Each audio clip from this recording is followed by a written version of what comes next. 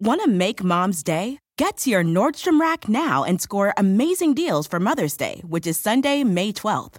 Find tons of gifts from only $30 at Nordstrom Rack. Fragrance, jewelry, luxury bags, activewear, beauty, and more. Save on Kate Spade New York, Stuart Weitzman, and Ted Baker London. Great brands, great prices. So shop your Nordstrom Rack store today and treat Mom to the good stuff from just $30.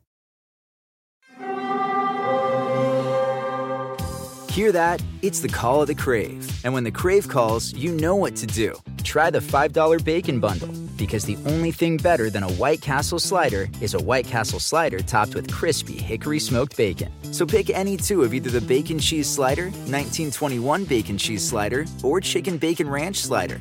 And also get a small fry for just $5 with the $5 Bacon Bundle. White Castle. Follow your Crave. Ask me, ask Eliza anything. It's time to ask. Ask me all your questions. Leave them in the Instagram comment section. Leave them on your Twitter or leave them on your Facebook. We'll see them, we'll read them, then we'll give you answers. You know it, I've got it. I've got the answer, the answer. You ask me, I'll tell you anything.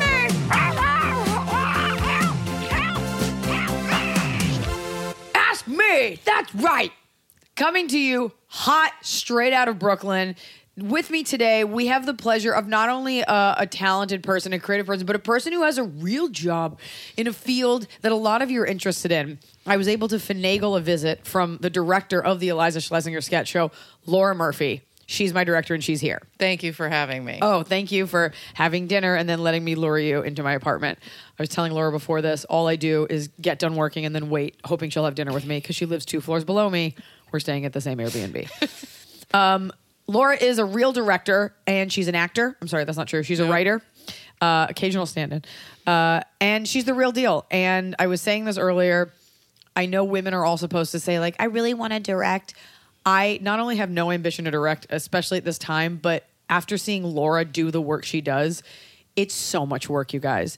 And I always want to hang out with her. And she's always like, I can't. I've got to do a shot list for tomorrow. I've got a production meeting. And I'm like, oh, but come get ice cream. She's like, I don't even like ice cream. We were just getting ice cream. And tell them what flavor you sampled. Earl Grey tea. Okay, so it was disgusting. Total psychopath. But Laura's got the answers to your questions because she's a female director and she's a fucking legit one. Blown away by how much work goes into this job. It's not just point click. So we're going to kick it off. Elizabeth Jean White. How did you make your money before making it? I'm a 25-year-old actress and I'm having a very hard time balancing my job that helps pay the bills.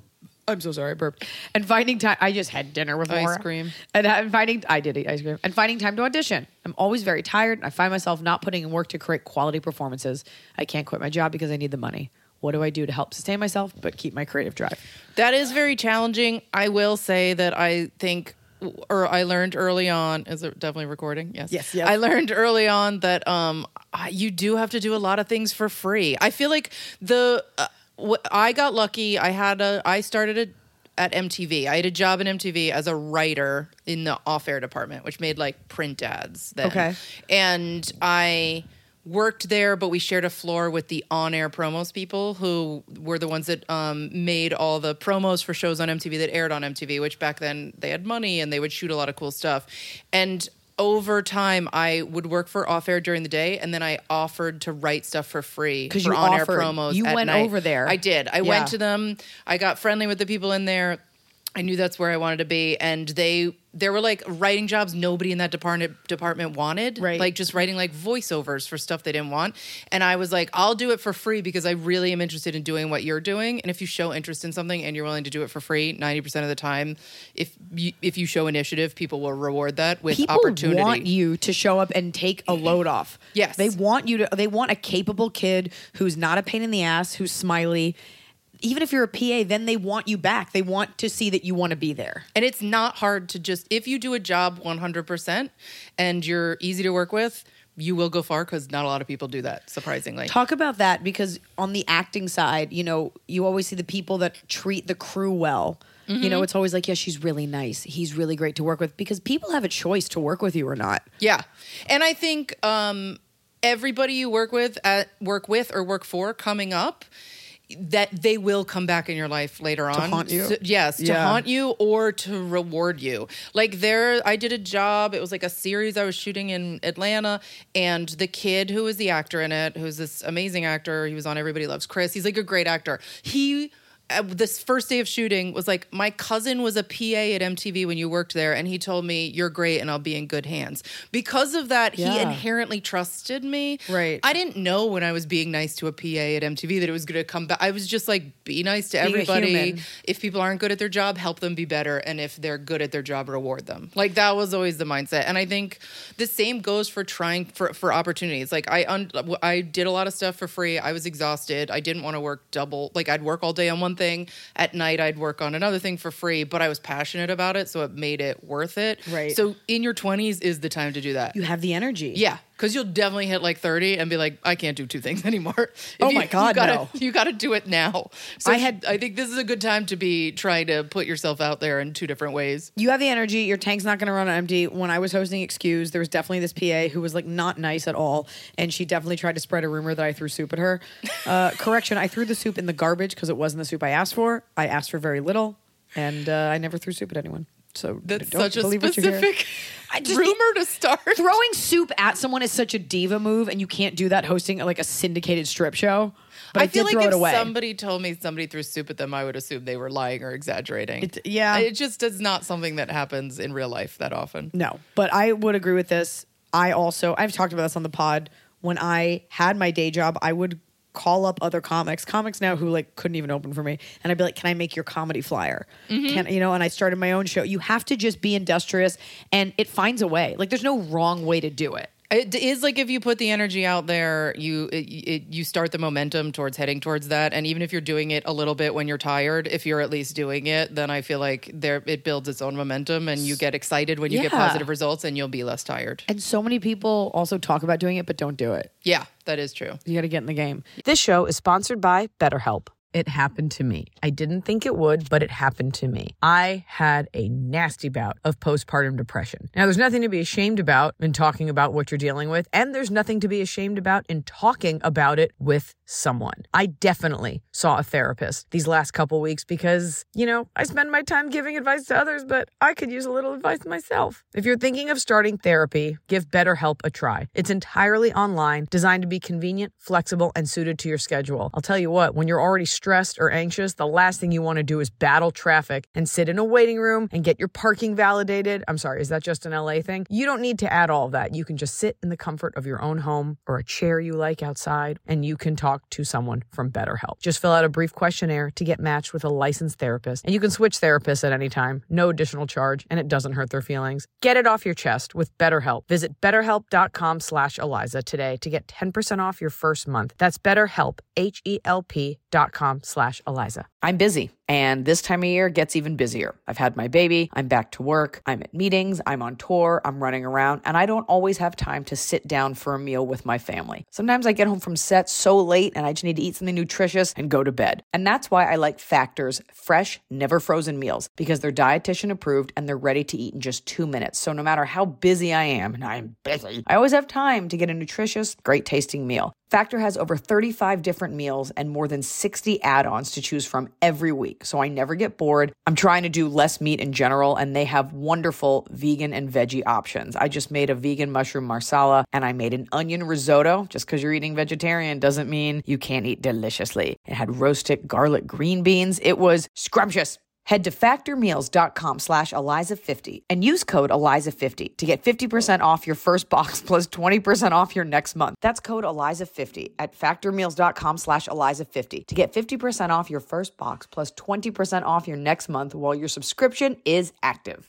Well, it's finally happening. The weather is finally getting warmer. So it's time to say goodbye to the jackets and cozy sweaters we've been hibernating in all winter. And it's time to say hello, bonjour, to shorts and t-shirts. And if you've been wanting to update your wardrobe for the long haul without spending a fortune, Quince is for you. I talk about Quince a lot because I really believe in a sustainable capsule wardrobe. And there's no reason you can't have a sustainable, timeless wardrobe for every season. And Quince has got you covered with premium linen dresses, blouses, and shorts from $30, washable, silk tops, hello. And the best part is all Quince items are priced 50 to 80% less than similar brands. Dressing well shouldn't break the bank. And Quince only works with factories that use safe, ethical, and responsible manufacturing practices and premium fabrics and finishes. Look well. Get warm weather ready with Quince. Go to quince.com/Eliza for free shipping on your order and 365-day returns. That's QUINCE.com/Eliza to get free shipping and 365-day returns. QUINCE.com/Eliza. I am Stephanie Mariano. Hi, Eliza. Hi, Laura. Hi, Stephanie. I'm an amateur actress, writer, and director. It's a lot of hats. Trying to get as much experience as possible. I've been writing a bunch of pilots, movies, and just shorts even, but sometimes I have the feeling I'm not doing things right, and I get frustrated that I'm not at a place where I can work in teams to make a better product. Join the club. I live in London, and classes are ridiculously expensive, and sometimes I feel that although this is my passion, it is one with a dead end, even though I'm confident enough in myself that I'll be great in roles. Do you have any advice how to get working with like-minded people, get experience when you're new to the scene, how to get your work circulating? You should pay me for this. Thanks in advance, Eliza. I love you and your podcast. Thank you so much. Thank you for listening across the pond. Keep rocking, you too. You can answer in general. Yeah, I have two thoughts on that. One is I did not make this up. It was somebody from NPR, and I can't remember who it was from NPR, that said the most profound thing that I think changed my perspective on everything, which is if you're in any sort of creative or expressive field, you will start out making work, and there will be a long time before the work that you make, because you have taste as a creative person, will be good enough will be as good as you think it should be. And that triangle of the work you're making and the work you wish you could make takes a long time for those two things to meet up. I still haven't. And the people who are willing to stay with it for that long will succeed. You're perpetually going to be disappointed by everything you do until you reach a point of the experience you have matching the taste and the desire you have. Go on. The other thing I would say is I didn't go to film school. I know plenty of people who didn't go to film school. Be on sets. That's the only, you can have brilliant ideas. You can be a brilliant writer. You need to be on set, see how things work, be quiet on set, sit back, be a PA, work for craft service, do anything to be on sets, see the mistakes people make, see the things they do well. And that is the best experience you can have. Do you know that I watch you? Really? I watch you. I watch you all day, every day on monitors. True, No. but it's different. I don't have to watch you. Yeah. And I get no pleasure out of watching you. I watch you because there are things. I went to film school, and there are things that you're just real life experience. No matter what you go to school for, you can go to school for being a doctor, but until you get into an operating room, you don't know what blood feels like. Yeah. Being on set, I learned terms like tail sticks, 10-100. Was it 10? Yeah. When you pee? Yeah, and then with 10... 200? And then what's 10-400? Oh, I don't know. I've never heard that one. It's coming out of everywhere. Yeah, that's a disaster. There's a whole language, and there's a way that things work, and you start to see who's good and who's bad at their job. And there's etiquette. There's set etiquette is so important. And I also think you learn more about how to shoot things and how to write things by watching people shoot stuff and say words. Yeah. And I think looking at polished television and polished movies is great, and that's great to do, but it's you also want to be in the kitchen and not just taste the meal that comes out at the end. That's great. Yeah, that's and a great I think point. that's I think writing all the time, keeping that muscle going is great. Always be shooting stuff anytime you can with friends. But being on set is how you'll find other like-minded creative people. So many people started as PAs and now make movies together because they met being PAs together. Yeah, and they I can trust this person. Yep. And also writing something, it's so funny. I'll write a sketch, and then when I see it executed in my head, I'm like, oh, I didn't think to say put the chairs in a circle. I thought it was assumed they'd be in a circle. And then it's no, we put them in this way. You allow space for other people's interpretation of the creativity, and you let go of things. Mm-hmm. And once I saw that you, for example, totally got the comedy in a way that I got it, I was like, you know what? I'm just going to let her do it her way. It's about teamwork, because there are sometimes you're going to work with directors where you're this person doesn't fucking get it, and I need to hover over them. Yeah. So there is an earned trust there, and just knowing you can watch a movie and you can say that was a bad edit, but like watching another director, and I watch Laura and she'll be like, we need coverage on this, or this angle is not right, this tells the wrong thing. Just seeing it from their perspective teaches you what you should be looking for. Right, So yeah. I watch you. Oh, thank you. I watch you when you don't think I'm watching. I like that, thanks. But this British lady, this British woman, you've written a bunch of pilots, movies, things like that. Keep writing them. Most things are not great, and get people to read them. Yeah. Not just anyone, but like someone hopefully that's better than you to critique Great it. advice, yeah. Which is so hard. It is. And you have to be open to taking their critique. Yeah. You don't, there's like this thing we do when we write pilots for networks. When the network gives you the shitty note, you have to just be like, okay, well, look at that. You Yeah. have to say yes or no, but there is an art to taking a critique and not coming off like a monster. There's also an art to giving notes that I think some people are good at and some people are bad at. And I think as a writer and as a reader, I think what people often do is offer solutions and fixes, and they don't tell you the problem it's fixing. And I will say, if somebody asks you to read something and you're giving notes, instead of saying this, why don't you say this? Yeah. Tell them why. Like, I think those are good readers, or people who can be like, this has a problem because this is inconsistent with the character. And as opposed you to go saying figure the it out. character should say blah, blah, blah. Well, that's funny because so on set, the term is a line read, which means like I would, if I were the director, I'd be like, here, say it like this. And I noticed that you never, my go-to is, here's how I would say it, here's how you have to say it. And you never give a line read. You always get the performance out of people. And it drives me, I would not have the patience. I'd be like, obviously the inflection is on the E, say it this way. And I you- have some cheats. I feel like I cheat a little. I have ways of implying a line read without giving a line I've read. noticed that too, but that's part of directing is Yes. like letting the Yeah. actor arrive at that. Yes. Because I lose patience. We had an actor today, it was this guy, and he kept giving this like hokey read. And I turned to Laura. I left the set and I was like, get this guy to read the line like a fucking human. And Laura pretended she heard something else, waited a beat, and then she gave the note. So the guy didn't go on a fucking rampage. Jessie Toe. Hi, Eliza and Laura. As a director, wow, no punctuation. As a director, how do you deal with disrespect? Because I've recently directed a play, and my actors have had little respect for my ideas and directions. I've suggested that we sit down and talk about it, but they still have been disrespectful. I will be directing another in a few months. For future reference, how do you deal with this? Also, Eliza, I love your podcast and Netflix specials too. Thank you so much. I'll see you in Toronto. Lots of fun. That is challenging. I feel like that is something that needs to be proactively prevented before it gets to that point. I think that if you're to the point where your actors are actively being disrespectful to you, it's hard to come back from that. I think the thing that I think when you come into a project, you have to have a clear voice. You have to be clear in your communication of your vision in a way that everybody can understand. Right. And you have to command the space of the communication in a way that even if you're not sure of your vision, say it in a way that you are sure of. Because they're looking to you for these answers. Yes, it's like there needs to be a team leader, and I think if you establish yourself from the beginning in a very clear way of Right. here's my vision, here's what I want to do, here's how I'm communicating it to you. I'm open for collaboration, but ultimately here's how I think we should do it, and then set that tone of communication. I think you can prevent that. I think as a director on sets, and I imagine, I've never done theater, but I imagine it's similar. I'm not sure, but I can speak from my experience.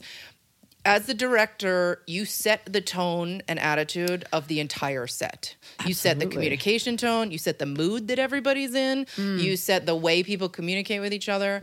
I will not hire or work with crew that have like bad attitudes unnecessarily or diva attitude because we're making comedies. Of course, there's going to be some people that come in and have a bad attitude but if you from the beginning set the tone and communication and the vibe of that set as being positive, supportive, collaborative, fun, but working hard. Right. We're getting shit done. Yeah, like we're working fast, we're moving fast, but this is a fun, supportive, empathetic environment that's Realizing collaborative. everyone's trying. Like Yes. the lighting guy may take a little bit longer. We're all trying. No one's dicking around. I also think, I remember when we started this project, I was like, I can get in bad moods and I can be, not, like a human. Right, And of course. I was like, this is on me. If I'm in a bad mood, everybody would know it. If I'm sad, if I'm sick, everybody's got a walkie. So it's like Secret Service. Like everybody knows where I am at all times. And if I do anything, they're like, we heard that you needed a cough drop. We heard that you weren't feeling well. Right. So the onus is on you, and people respond to that. If the lead actor is in a shitty mood, it makes people feel bad. So part of me was like, I cannot have a bad day because I don't want people to say I'm a mean person. No, I want people to have fun at work. And also, I think people look to the lead actor. You're also the executive producer and the director they follow cues. So if I am yelling, screaming, freaking out over stuff, that gives them license to do the same thing. Sure. If from the beginning I am running a set that is organized, communicative, fun, but also very chill. Yeah, very and nobody's chill. freaking out. And the DP I work with, Russ, on this project, I knew was like that too. Yeah. If we're not freaking out and somebody at a lower level freaks out, they're the bad guy. Like Then that makes it's obvious. because nobody wants to ruin something that we're working hard to maintain, which is a positive environment, especially in a comedy. It's like children. Like if you're a chill parent, you might have a chill kid. Yeah. I also don't think know. it might be different in a drama or like an action movie where like things could blow up and people could get hurt. I've only done comedy, but I feel like in a comedy environment, if it's stressful, that comes through and You cannot be funny. You can't be funny. If there's like a pressure. That's why I always feel like panel shows, you're always just like, oh, is this where I'm supposed to like jam in something funny right now, even though nobody is supportive of me being here? Right. Cool. Dax is a name. I have a couple. You can choose whichever ones you like. In your opinion, was there any difference working with an online-based sketch troupe like Smosh versus traditional media sketch comedies? Or have the lines between those two groups blurred enough that production acts the same? Interesting. Somebody went through my IMDb. My I love fans, it. They don't sleep. I love it. Yeah. I did the series with Smosh. It was like one of YouTube's first scripted series. What is that? Tell people. Smosh were like, I think they were like YouTube's first huge blow up hit. And they made videos that were like wacky, funny videos. Mm-hmm. And then started to transition into like they made a movie. And then YouTube wanted to make a scripted series with them, which was a great idea. It was the tone of the series was very different than I think the original videos were. I'd say the biggest difference, the difference, obviously budget is a difference between some digital series and some broadcast or premium streaming things. There's obviously a budgetary difference. I think the other big difference is working with, there's two types. I think you work with comedy actors who have a lot of comedy acting experience, and then you work with comedy actors who are innately funny but don't have as much scripted comedy experience. And that I think is really about knowing who you're working with and the best way to serve them as a director. Because something like Smosh, those guys were super funny.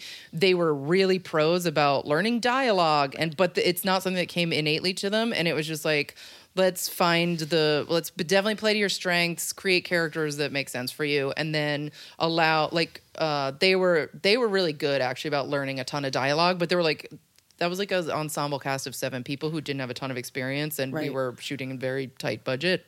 But everybody rose to the occasion. I mean, same thing. It's like everybody's going to. They were the Smosh guys. It was their show, and they performed at such a pro level for not having done a series before that all the other actors were also like, well, we don't want to be the ones who do a bad job. So Right. But I think that style of directing is just so much more run and gun and fast, and you can't get a bunch of takes, and you can't be precious about camera or lighting. Well, that piggybacks into 2 pigs into each other. Aimlin 19, how do you handle just plain bad acting as a director? Sometimes you watch a television show or movie and it's cringeworthy or uncomfortable to watch. Do you sometimes have to let it go and just make a move when an actor isn't giving what you're looking for as far as performance? I think it happens much more often in cameo or guest appearance roles. Love the podcast. Never go on hiatus. Also would love to hear as a guest on Armchair. Okay, I don't know what that says, but that sounds great. Okay. I've never worked with a bad actor. No, I'm just kidding. I think in comedy, there's a little more flexibility. And I think sometimes bad performances are based on bad directing and bad script, as well as the actor. I think sometimes bad actors get a bad rap sometimes for things that are bad scripts and bad directing combined. Because you can see really amazing actors in movies and be like, that was terrible. And that's when you know, like, they have it in them. That's bad directing and bad scripting combined. There's a movie out with Alec Baldwin and Selma Hayek. It's called, like, Drunk Christmas or something, and like Jim Gaffigan, and you're like, did someone just give them each $5 million? Right. Anyway, just let them do whatever they want. It's like an airplane movie, and you're like, what is that? Okay. I think so. I think if you have this pyramid of script, performance, and direction, one of those things can be off and the whole thing can crumble. So it has to kind of be a good symmetry of all of them. And some of that involves tweaking script on the spot. Because you can have you could watch somebody do a line over and over and it's just something's off and you can tell they're not comfortable with the way it's worded. So you have to be open, have the kind of writer mind to be able to be like, hey, with these small tweaks, we don't change the intention of the line, but it might be easier for you to say. This feels like it's more in your voice. The intention of the line. We did that today. We did that today. We had a line that was supposed to convey that we'd been flying on an airplane for quite some time. And we had to on the spot tweak it. And it's oddly, weirdly hard sometimes. It is. To convey something very normal, which is we've been flying for a while, but we're almost to Paris. Because you say it over and over and you start to think nobody would ever say this. The word hour is weird. But I think you figure, and also I think you can always shoot around a bad performance. You can figure out in a scene that this person, if it is a cameo or somebody is not that experienced and they're just not going to get it, then you can shoot reactions. Right. You can shoot cutaways. You can do something Turns out they're a terrible actor, but they're a brilliant reactor. Right. Or the reactions of the other people will carry and you only have to show them for the beginning and end of the line, or some sort of simple, sometimes honestly, acting is such a challenge when you're in a void. And so giving somebody a simple gesture to do, if you're sweeping when you say this instead of just standing here and that motivates you to go from one side of the room to the other, can sometimes solve a problem. You need to have an action. Yeah, or a reason. Sometimes an actor just needs a reason because they can know the line. Because otherwise you're just giving a monologue. Right. And it does, and a lot of times when you're shooting one side of a scene, it feels like that. Because you've done it 20 times and you've lost the... I always feel like I'm better when we're getting the coverage for the other actor because I've had time to go over, we've already shot my side, and then I come up with all this funny stuff when I'm already off camera. That always happens. So for the rest of the show, I'd like to be shot second. Or when you're doing the lines in the beginning for somebody else and your coverage comes second, you'll always nail the lines when it's not on you, always. Because you're just not in your head. Brilliant improv, amazing facial. It's because you're relaxed. Yeah, there is that. There is something about the camera being on you. Sweaty spaghetti. When you ask someone what language they took in school, usually it's with an eye roll. They're like, French. It's do you speak French? No, I don't use it. I feel like a lot of us had difficulties learning a language in school. Rosetta Stone is here to change that. It's available on desktop and it can be used as an app on your phone or your tablet. Rosetta Stone are trusted experts for more than 30 years with millions of users and 25 languages offered. Rosetta Stone immerses you in many ways with an intuitive process, and you can pick up any language naturally, first with words, then phrases, then sentences. Plus, with Rosetta Stone's True Accent feature, you'll get feedback on how well you're pronouncing words. That's right, you might even fool some locals into thinking you're one of them. It's like having a personal trainer for your accent. I headed to Mexico City for a little vacation, and I used Rosetta Stone to brush up on my Spanish. Just a few things, few verbs that I knew I had forgotten, and I was better. Mejor. Don't put off learning that language. There's no better time than right now to get started. For a very limited time, Ask Eliza Anything listeners can get Rosetta Stone's lifetime membership for 50% off. Visit rosettastone.com/Eliza. That's 50% off unlimited access to 25 language courses for the rest of your life. Redeem your 50% off at rosettastone.com/Eliza today. I do think there's something to be said for ordering something of quality and every once in a while getting a nice package in the mail with a product that you're going to own for a long time. Let me tell you about Boll & Branch's signature sheets, because they're the perfect way to start upgrading your sleep, your room, the look of your room, because they're designed to feel incredible for all sleepers. They are made with the finest 100% organic cotton. These sheets feel buttery soft, yet super breathable, and they're perfect for warmer summer months ahead. We have a house that we go to in the summer, and I got all Boll & Branch sheets for the beds because we're having a lot of guests this year, and I want them to feel like they're at a nice bed and breakfast that they didn't have to pay for. Boll & Branch sheets are free from toxins like synthetic pesticides, formaldehyde. I bet you didn't know that was in your sheets. And their signature sheets come in 14 versatile colors, and they come in sizes from twin all the way up to California King. And Boll & Branch has a 30-night worry-free guarantee, which means you can wash, style, and sleep in their sheets for an entire month. And if you don't love them for any reason, you can send them right back with free returns on all U.S. orders. Sleep better with the softest, most breathable bedding from Boll & Branch. Go to bollandbranch.com/Eliza for 15% off your first sheet set, plus free shipping. That's Boll & Branch. BOLLAND branch.com/Eliza for 15% off. Exclusions apply. See site for details. For both of you, what are some examples? I could do this all day. What are some examples of dudes behaving badly in your respective career histories? How did you handle them or wish you'd handled them? What's your advice for women in comedy, film to keep producing great work while correcting garbage behavior? Not trying to focus on the negative. Maybe you could share some gold star memories too. Just noticing a lot of guys in film specifically brushing off their deeply ingrained misogynistic practices as not that bad and nothing to bitch about when it involves anything less than outright assault or lewdness. Well, let's break this into something without getting into, like, obviously rape is bad and you can't grab a girl's butt. But you and I were talking about this over dinner. Just in terms of how, and I'll say it so you don't have to say it, but we were saying how when you do a job where there are actually more men that do it, you don't have the luxury of fucking up. Yeah. As a woman, because you can't fail up. There's no failing up as a woman. I think for a long time it was easier for men to fail up because there was no competition. And I think the good thing is men don't have that luxury anymore because there's really good women now in the jobs. So they don't have, and I think there's the frustration they're sometimes feeling is because it's just more challenging. But as a woman, you still don't have that luxury. Well, there's never going to, I mean, ideally we'll reach a point where you can make a bad movie and get another movie. But right now as women, it's like we don't have that luxury. Right. You have to be top of your game. You get a movie and you eat and you do great and then you eat shit on the second one. They're not calling you again. Yeah. And there are men that fail horizontally or parallel or, they fail, whatever. But there is that pressure where we love to put this microscope on women. When you're doing well, it's like, okay, great. And when you fuck up, it's like, well, that's all women. Right. So it's this burden that you carry and all you're thinking is really because I was just doing what I love doing. And I'm like Laura, and I've told her this, she already knows this. I actually can't remember who else was up for this job, but Laura got the job. I am a feminist. I talk about it. I'm kind of over that word, by the way. I really believe in giving women chances. I would have given a man this job in a heartbeat if he was better than Laura. I would not have given it to her just because she was a girl. I don't operate that way.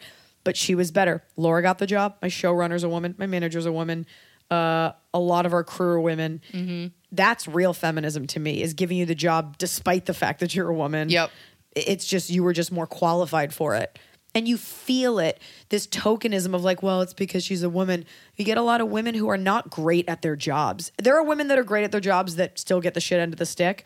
But you get these women who muck it up for the talented ones that are like, why can't I get something? And it's like, put in the work.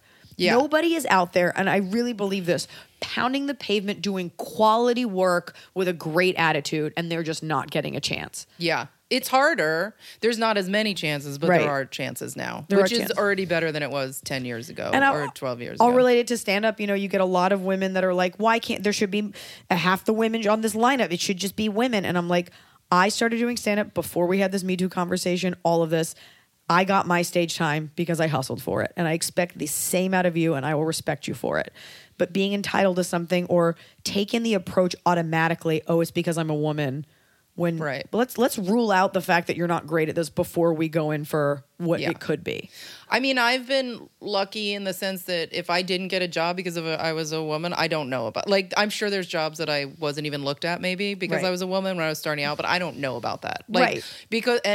So I feel like luck played a lot in it. I was in the right place at the right time. I met the right people, but I also worked my ass off, and I still will do, like, to this day, any job I do, I'm going to do it 200%. I'm big on prep. I'm big on organization because I don't want to, I'm still working from, I want to do everything 200%. That's how I'm wired. But also is the fear-based thing of if I mess up once, that might be it for me. So that kind of fuels me a little bit, but I hope that we'll reach a point in the next generation where you could as a woman fuck up and still keep working. And it's like still charming that she was a bitch that day. Yeah, we like love you her. can still just be normal and human and not have to do a 300% better job than everybody to keep working. But when we started shooting the show, I was there for a production day, but I didn't have to stay for it. But the whole crew did for a sexual harassment, like 45-minute training. And will you tell your story about when you were the only girl on set? Oh yeah, I did do one job because sometimes the ADs will have to do like assistant director. In New York State now. I think they now are mandatory do these sexual harassment and workplace which really seminars. fixes a lot. When you're a rapist, once you've taken a 45-minute seminar, you're like, I'll rethink this. The biggest takeaway from that was don't write anything in text message you don't want to see blown up on a foam core in a courtroom. And I was like, that's valid. Do you all hear that? Think about that. Don't write anything in text message you don't want to see presented as evidence. Yeah, and circumstantial evidence. Just imagine it before you hit send, blown up on a giant piece of foam core on an easel in a courtroom. Yeah, imagine your dick. All right. But in California, they don't do that yet. I'm sure they will. But also sometimes, like in the beginning of a job, the assistant director will give a safety speech and then also do this like brief sexual harassment speech. And I was on a movie. It was a very lax crew, and I think I was the only woman there. And the AD started the speech. It was like, okay, and also everybody be cool. Don't sexually harass each other. Even though Laura's the only girl here, try to keep your hands off her. And also her boyfriend is the camera operator, so it might piss him off. And I was like, this is spiraling into the I just love the idea of like, so just stay away from her. Exactly. You're I was like, hey, I don't think guys. this was the core message. But wait, wasn't that question about how to handle guys being shitty? Because I do have a good. Yeah. We talk about this. We've talked about this in the this mentor group I have for female directors called Collective Hustle. But oftentimes it's getting better, but female directors that are new will be paired with seasoned DPs, directors of photography who are male, who are more seasoned. Explain what a director of photography does. So the director of photography is really the cinematographer. So he is the person that sets the lighting look with the gaffer who then executes it. He figures out what kind of cameras you're shooting with, and he works with the director on what lenses and what framing, and that should be very collaborative. There was a lot of problems for a long time coming up of young female directors or up-and-coming female directors being paired with seasoned DPs who steamroll them. Right. Who were like, I don't think it was intentional. I think it was like, I know better. I've done this before. I'm not going to work with you. You're going to learn by watching me just steamroll you. And that still happens. And that happens with other department heads. And it is something that as a female you have to learn to deal with, because any male director coming in is given the benefit of the doubt and then loses it by being bad. Any female director is coming in with 0 and has to earn respect. Just how it is. When it's a predominantly male crew.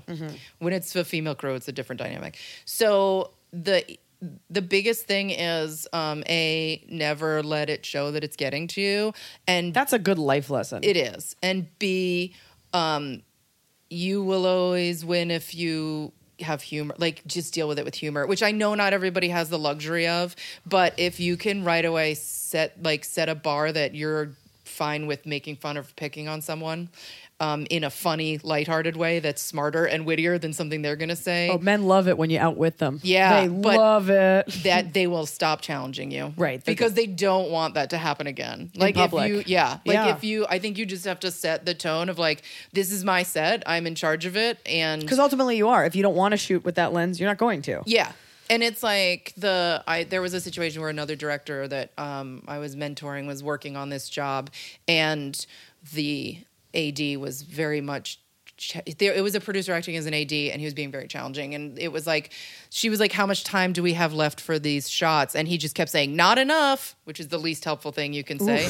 And so finally I was like, oh my God, you don't know how to tell time. This whole time you've been trying, you don't want us to know. You don't know how to tell time, which made everybody laugh and made him really uncomfortable. And then it also said like, stop, dude. You know what it reminds me of? Like if a guy's like sexually assaulting you and he's like, I'm going to make you my girlfriend. You're like, I will be your girlfriend. Isn't this fun? Right. Like it makes me uncomfortable. I think you have to shift it's a power dynamic without making it a power dynamic. Without emasculating someone. Yeah, where it's like, dude, like we're both here to make this music video. I get it that you have your own shot list. Let's just work on mine, and then you can go shoot whatever you want afterward. Never underestimate the fragility of an ego. And that's for men and women, to be honest. Also, at the end of the day, if it is your set, this has happened a couple times. The amount of times I've yelled on the set, it's my show. Or like a PA will be like, we can't do something. I'll be like, that's my show. Yeah, and I use that as like a trump card. But also, you say it in a funny way. It's my show. And you're saying it lighthearted. It's not like you're really angry about. And I think that's the thing. No, I'm not angry. You can win anything if you make a joke that's not actually mean or. Let's just hope the person you're making the joke about gets that. Yeah, she hurt my fifis. Emma.Dana. As writers, would either of you work with someone who had essentially stolen work from you in the past? But working with this person again would further your own career? No. What? No. Well, for me, that'd be like, you stole my stand-up. You're a jackass. Yeah, also that's not somebody you want to work with in the long run. Yeah, I think what you're really asking, because she says, is this something that the industry just expects? You will, forget the stealing, you will have to work with people that you have beef with. You will have to work with people that you just don't like. Yeah, forever. There are people that I don't like that I haven't met, but then I meet them and then you're like, oh, that's a nice person. There are people who I don't respect that I've had to be on sets with. Oh, yeah. You just pretend that it doesn't bother you because that person will look bad. Like if they're the ones that make it an issue and you're just like, I don't know what you're talking about. You have to just get over it because they're not going away. No. And also, if you are really good at your job and you can go to bed every night knowing you did your job the best you could that day, you prepare for it and you go in and you give your 110%, and at the end of the day, you know you did a good job, then none of that stuff will bother you. You'll always maintain the... And people around you know that you're a good person. It always comes out in the wash. I did a show one time.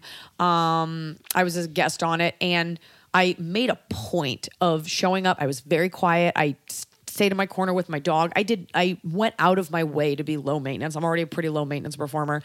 And I corrected a producer on the pronunciation of my last name. And I might have been like a little curt, but it's also like, or I'm the guest and you should have known this. Yeah. The misspelling. He called my agent to complain and say that I was a diva on set. I only hung out with my dog. And I was like, I know that's not true. You can ask the makeup lady who I ate dinner with. And my agent called him back and was like, I think what you're saying is a lie. And the guy admitted that he had made it up. Really? It will always come out in the wash. Yeah, it always does. Yeah, that was a really hurtful lesson.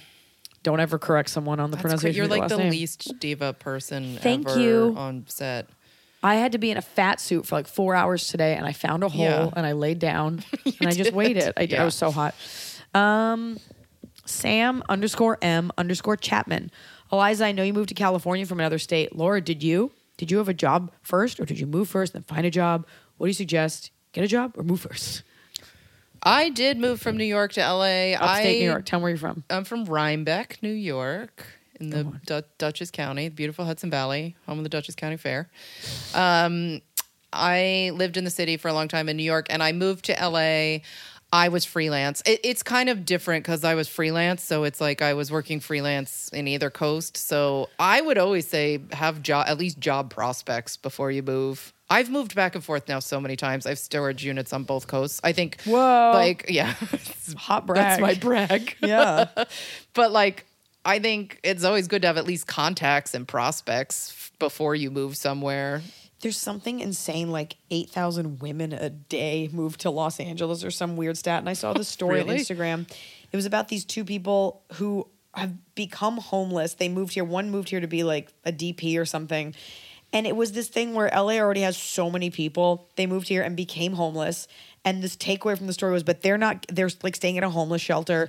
They're not giving up. They're going to stick it out. I'm like, no. If you have no prospects. Yeah. Maybe it's not the best place for you. Exactly. And they're like, we're not going to give up, but we don't recommend LA for anyone. I'm like, I don't recommend LA for you. Right, yeah. I had like some friends from school, not that any of them helped me in any way, shape, or form, but I did have a little network. And also, if you have a college degree, you can always get a shitty job typing. Yeah, as I did. And I think also there's like thriving film communities all over now in a lot of states that aren't as saturated with tons of people wanting to do the same thing. Literally show up, be like, I just want to be a PA, because anyone can be a PA.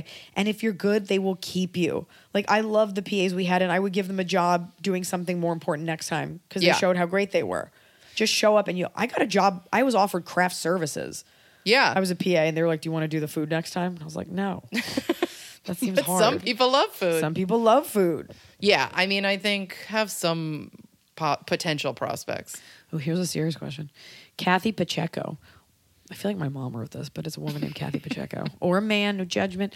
What's the most challenging aspect of directing Eliza? I suspect since she's fiercely independent and maybe a lot stubborn. Excuse you, Kathy. It has to be challenging, right? Go on. I mean, I would say I could see if you didn't trust the director how, like, I think we knew when we met before we started working together that we had similar senses of humor. So I think we went into it both with a pretty positive, like I knew that we would be on the same page collaboration wise and comedy wise. No, jury's still out for me. I don't know about you. But I think I could see how because we both are very strong opinionated, and I think for the right reasons, like both of us are for the right reasons. Like this has to be a good show and it has to be funny and it has to come out well. And I could see how if we were on completely different pages about what was funny, how the challenge would be finding a way to arrive at what was needed to be the end product. But I feel like I've worked on other things where I was in a slightly different comedic mindset than the project we're making, or than the writer or the showrunner. And at some point it's like, okay, this is your project and my job is to make you look good. So I get it. Like if I, now that I understand what you want out of this, like, okay, you really want a dramedy, I'll stop trying to make it funnier and funnier at every turn, because what you want out of this is a dramedy, and ultimately it's your project. And if you're going to shine in a dramedy, then let's do that, lean into that. Yeah. So I think I don't think it's challenging working with you because we're already in a mind meld situation. We wouldn't be working together. No, it would have if we didn't get along. Also, to your credit, which we talked about early on, when like Go on. You're an EP on the show. Obviously, you wrote a lot of it. You're playing almost every single character in it.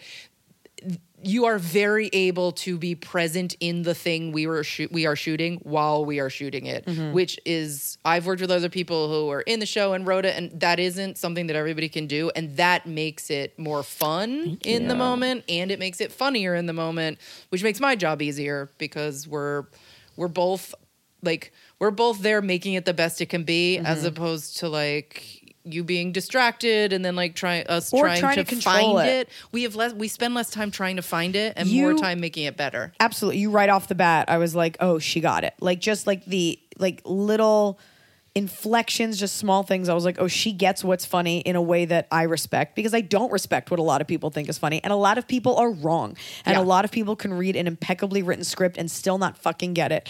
Not only did you get it, you had like alt lines that were funny. And I was like, oh, I can relax. And I'm always cognizant of, because people like think I'm independent and fierce, but I am a team player. Like I am a solo you definitely are.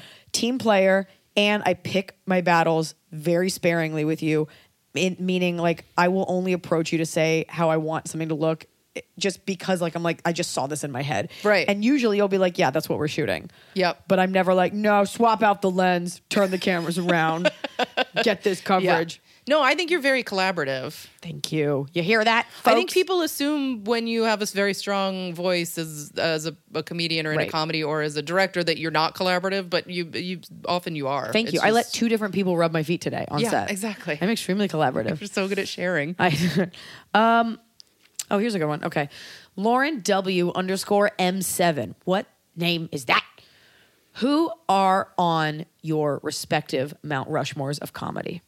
Oof. That's a tough one. It is. I feel like from like a director standpoint. Yeah, answer it from a director standpoint. Like Tina Fey, obviously, as predictable as that answer is just so like, I feel like as a writer, as a director, obviously she was also as an actor, but from my perspective, just really like there was a point where I was like, the bar I would set in terms of like, what would Tina Fey think of this? Like, I think she's smart. She created a character, especially in 30 Rock and on SNL, that were like she was able to make jokes about women where we could laugh at ourselves and acknowledge that we're... And she was pretty. It wasn't like, I'm this even though Liz Lemon was a little bit of a loser, she still wasn't. But it was self-deprecating without fear of being like, oh, we're knocking women back if we make fun of her. It was like self-deprecating and also brilliantly smart and funny. And she's Jack Donaghy's great. A personal hero of mine. Yeah, that's an amazing character. I love it. All right. Also, Steve Conrad is my favorite writer-director. He made the show Patriot that was on Amazon, which is one of the most beautiful and hilarious shows. He has a new show called with Ben Kingsley in it that I can't remember the name of. Sounds awesome. His show names are weird because the shows are different than the names. But he's made a couple movies. He's like brilliant. Okay. And I mean, yeah, I don't know who else. That's okay. It's always weird when it's like, give me your three. Mount Rushmore means three, right? I mean, I think... No, there's more than three. Oh. There's several. But I'm real bad at geography and history. I have two off the top of my head. I think Laurie Metcalf is completely under-celebrated publicly. so fucking genius. And Jennifer Saunders of French and Saunders from Absolutely Fabulous. Yeah. I modeled a lot of the way I speak after the way she would brilliant. pontificate. So it would. This question's better if someone asks, then I can say yes or no. I think Joan Rivers too, just for how groundbreaking it was for like females in comedy. You wouldn't say Phyllis Diller or Carol Burnett? I love Carol Burnett. You know also. what? I have to be honest. I know I'm supposed to say I love Carol Burnett, and I really respect her. I never watched the show. It wasn't on when I in my house or when I was a kid, so I missed that. I was watching In Living Color and Kids in the Hall. Yeah. I took a lot of my cues from men, but I didn't know. No one ever said women weren't funny. So the women of SNL for me, like Sherry O'Terry's years, that was huge. And I never thought the women on In Living Color weren't funny, or the one girl in The State, or like you have to be told that women aren't funny. Oh yeah, you wouldn't. My mom's funny. Yeah, like, if you you wouldn't just think that. Yeah, if you weren't told that, I feel like, but just watching stuff, you would not even. It wouldn't occur to you. Let's answer some life questions. Okay. Ariana, Danielle, as two women who work in the film industry. I don't really. It's more Laura. I've been in like 2 movies. You're in film now. I'm a woman in film. What do you find difficult? And what's an awesome part? Is that like too platitudey? No. I mean, again, like I've been lucky in that a lot of my career wasn't just you're a woman in film. It was like I just got lucky that I kind of ended up working in it and then had a reel by the time it became cool for people to hire women. So now it works more in my favor than it did before. But I mean, I guess that is hard. What was it? What's the hardest part? And it's like one of those like Mount Rushmore things. Like, honestly, what's the extreme? The hardest part, and this is maybe not where this question was intended to go, is I have really bad endometriosis and my period is a thing every month, and I'm shooting and I'm working and I don't have the luxury of like laying home on a heating pad and having cramps, and my entire like 1 week a month, my entire job stress is about how I'm going to manage my pain, or if sometimes I'll end up vomiting all night and then I have to go to work without having slept because I was up vomiting all night, or like I'll end up in the emergency room, which is luckily mostly happen on weekends. Like, does that happen to you here? No, here it hasn't, because I've been taking Advil every 4 hours for like 5 straight days before my period. You to try like to mainline avoid Advil, it. I have to get surgery every couple of years, and I've just haven't gotten it. And so it's like, it's so heavy, that Laura. is honestly the hardest thing about being a woman in the industry for me. Fair. Because no dude has to deal with that or think about it. Period plus endometriosis, right? And even like, say I didn't have endometriosis, like I'm shooting on a set where there's we're outdoors and the bathroom is 3 blocks away. If I have my period, I can't leave whenever I want to. Like I have to find a time to go 3 blocks. Like Thinx was a nice addition to my life. Those God, that's underwear. so funny. It the made a huge difference. Like that's very it honest. Changed my anxiety to some degree. So I think that is something nobody talks about that is different when you're a woman and you're in the film industry. Just the agency over your own health and your body and like all those things that like guys don't, even from a safety standpoint, like when I walked to my apartment at night or when I walked, just a little bit extra. Or we were shooting a scene and I was in like a really revealing outfit that was intended to look hideous, which it did. Right. But at the end of the day, you still see like part of my body and you jerk off to that. And I had a robe on and we were standing outside and car after car, these fucking like Teamster dudes just kept driving by and staring. And I just had a robe on. You couldn't see anything. And they were looking and one guy slowed down and I got so fucking pissed because it's like, I'm just trying to film something to be funny. I'm not even trying to be sexy. I don't deserve this. And I flipped him off, which is so trashy and I never do it. And this motherfucker backed his van up like he was going to do something. Know that. And the PAs were like they got him to move away. But it's like, you're eye fucking me. Yeah. I'm asking you to move away. You're not. Now you're going to teach me a fucking lesson because I'm uncomfortable with your gross fucking stare while I'm trying to be funny. So I should wear a burqa? I can't. Anyways, I'm like looking at my favorite thing was you yelled, "No free boners." That's right. No free lunch, no free boners. Emily, this is from Twitter. Emily 88193366. What is your favorite style of comedy to direct and why? I mean, I love comedy that has an undercurrent of social message that you don't realize is happening. That's like a little satirical, which is why I love so many sketches in this. Like I love any sort of female comedy antihero, like Veep. Or like Fleabag. Or Fleabag. Yeah. Like, that's brilliant, and I'm glad there's more of those happening. I think people were scared of them before, and now between Veep and Fleabag, it proves Totally. like this works. You know what never got any love? Getting On with Laurie Metcalf. She was Yes, that was brilliant. But I love any sort of thing that just has a smart satirical message. Like that's why Veep was so brilliant. She didn't give a fuck. No, and she was terrible. But like so many of the things they were talking about were very smart. There was like an underlying message Without taking a side, and in a weird way, I didn't necessarily root for her, but I did want to see what she would do. Right, exactly.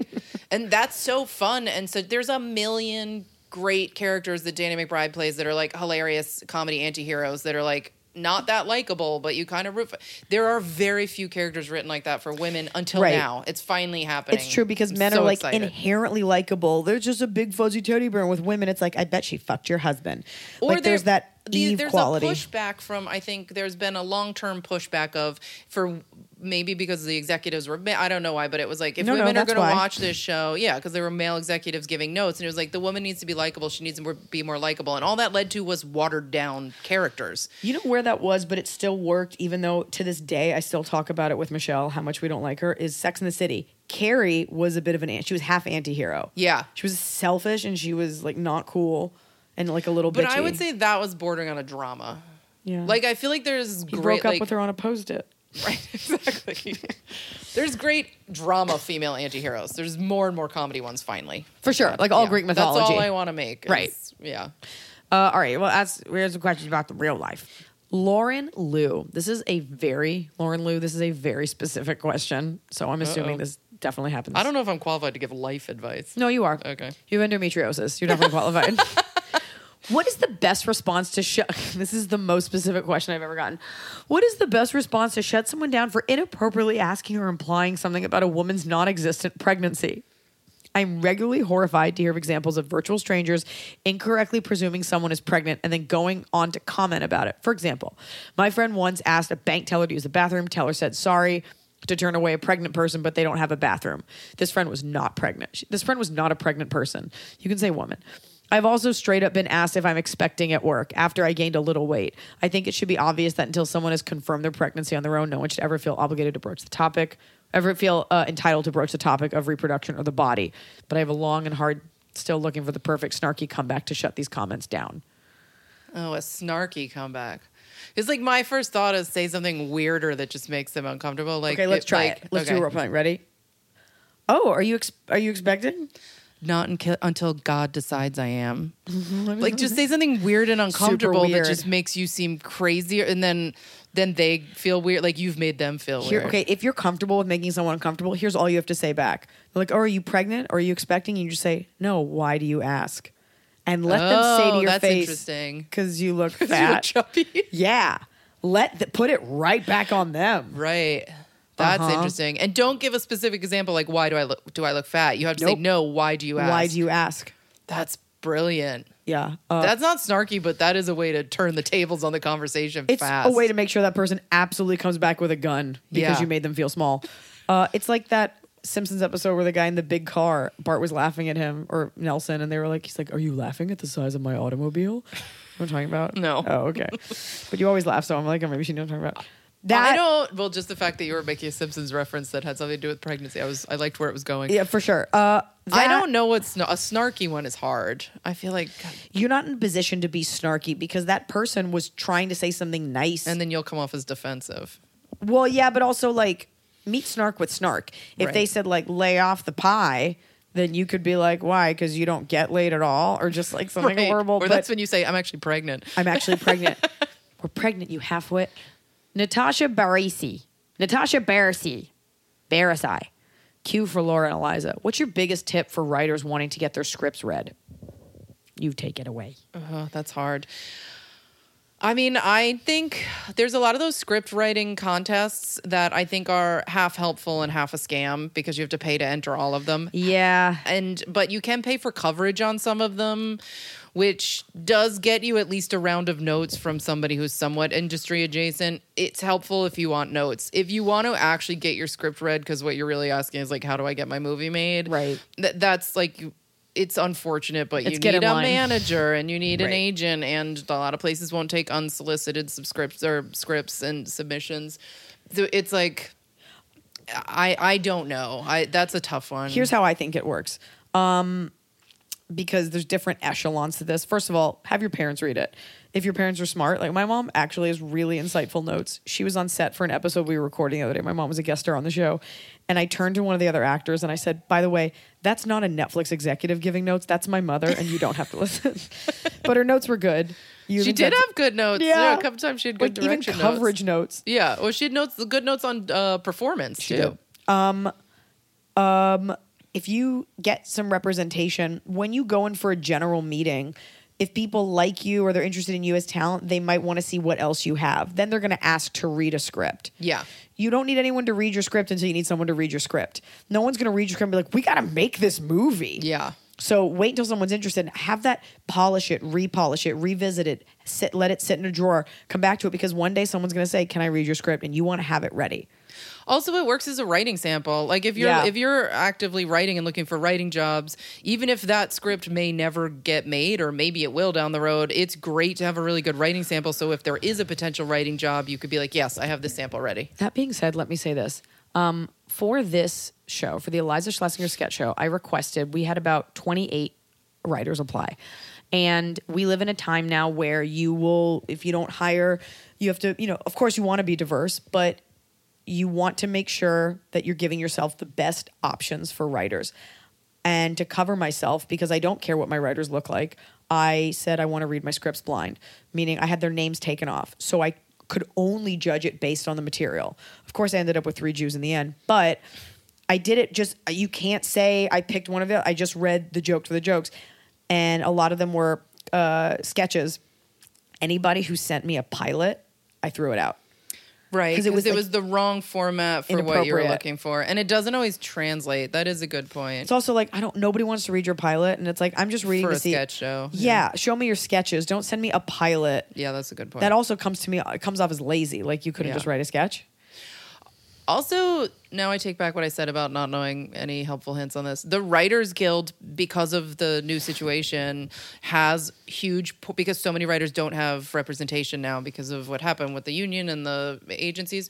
They have portals now that you can upload your script, and showrunners and people are reading them. So if you're a guild member, There you go. There's like a script screenwriting, feature screenwriting portal. I think there's a TV pilot portal. Like there's places to now upload stuff that people are actually You looking just won't at. have an agent to represent you. Yeah, but nobody does, so it kind of even the playing field. We do though, don't we?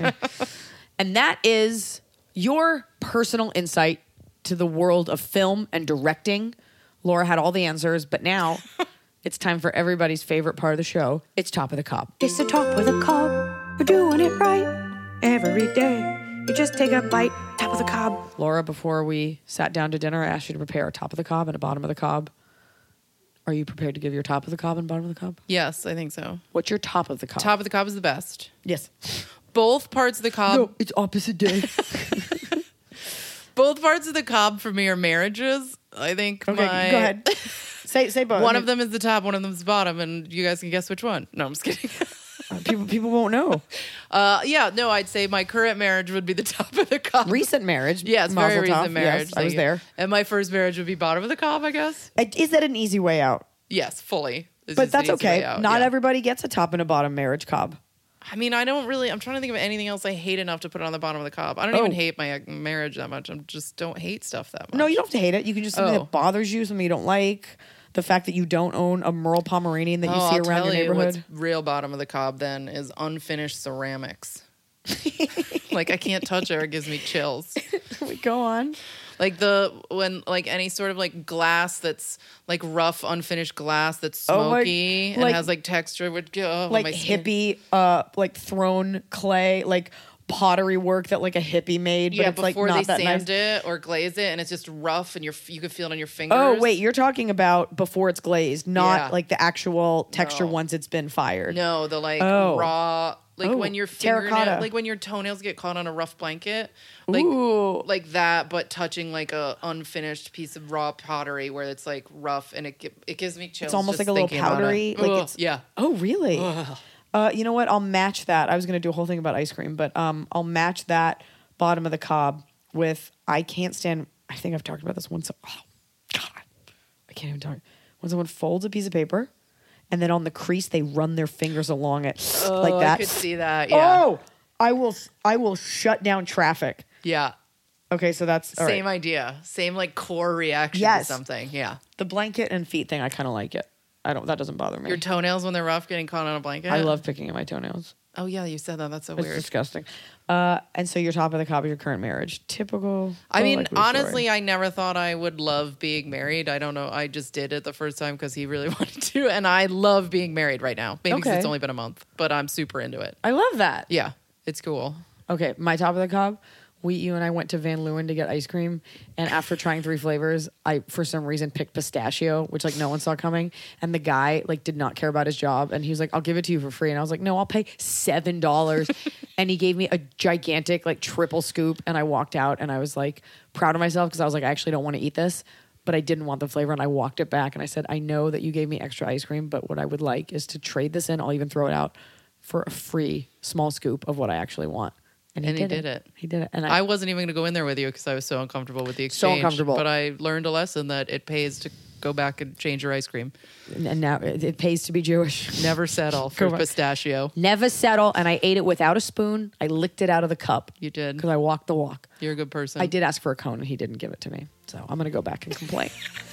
Laura Murphy, my hair director, director of Adam Ruins Everything, Girl Code, and her Twitter, if you want to ask her some industry inspo, is Best Laura Ever, Laura, not Lora. She's not that kind of girl. Thank you so much for sitting on my couch. Thank you for having me. We're going to make such a good sketch show. I'm very excited for it. It's been really fun to make.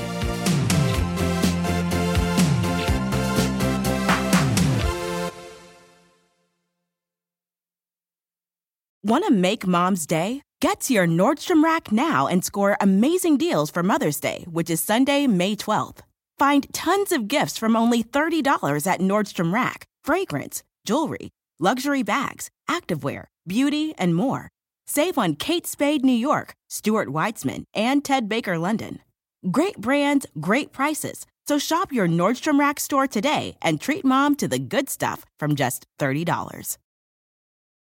Life is a highway, and on it there will be many chicken sandwiches. But there's only one McCrispy. So go ahead and hit the turn signal if you know about this juicy gem of a detour.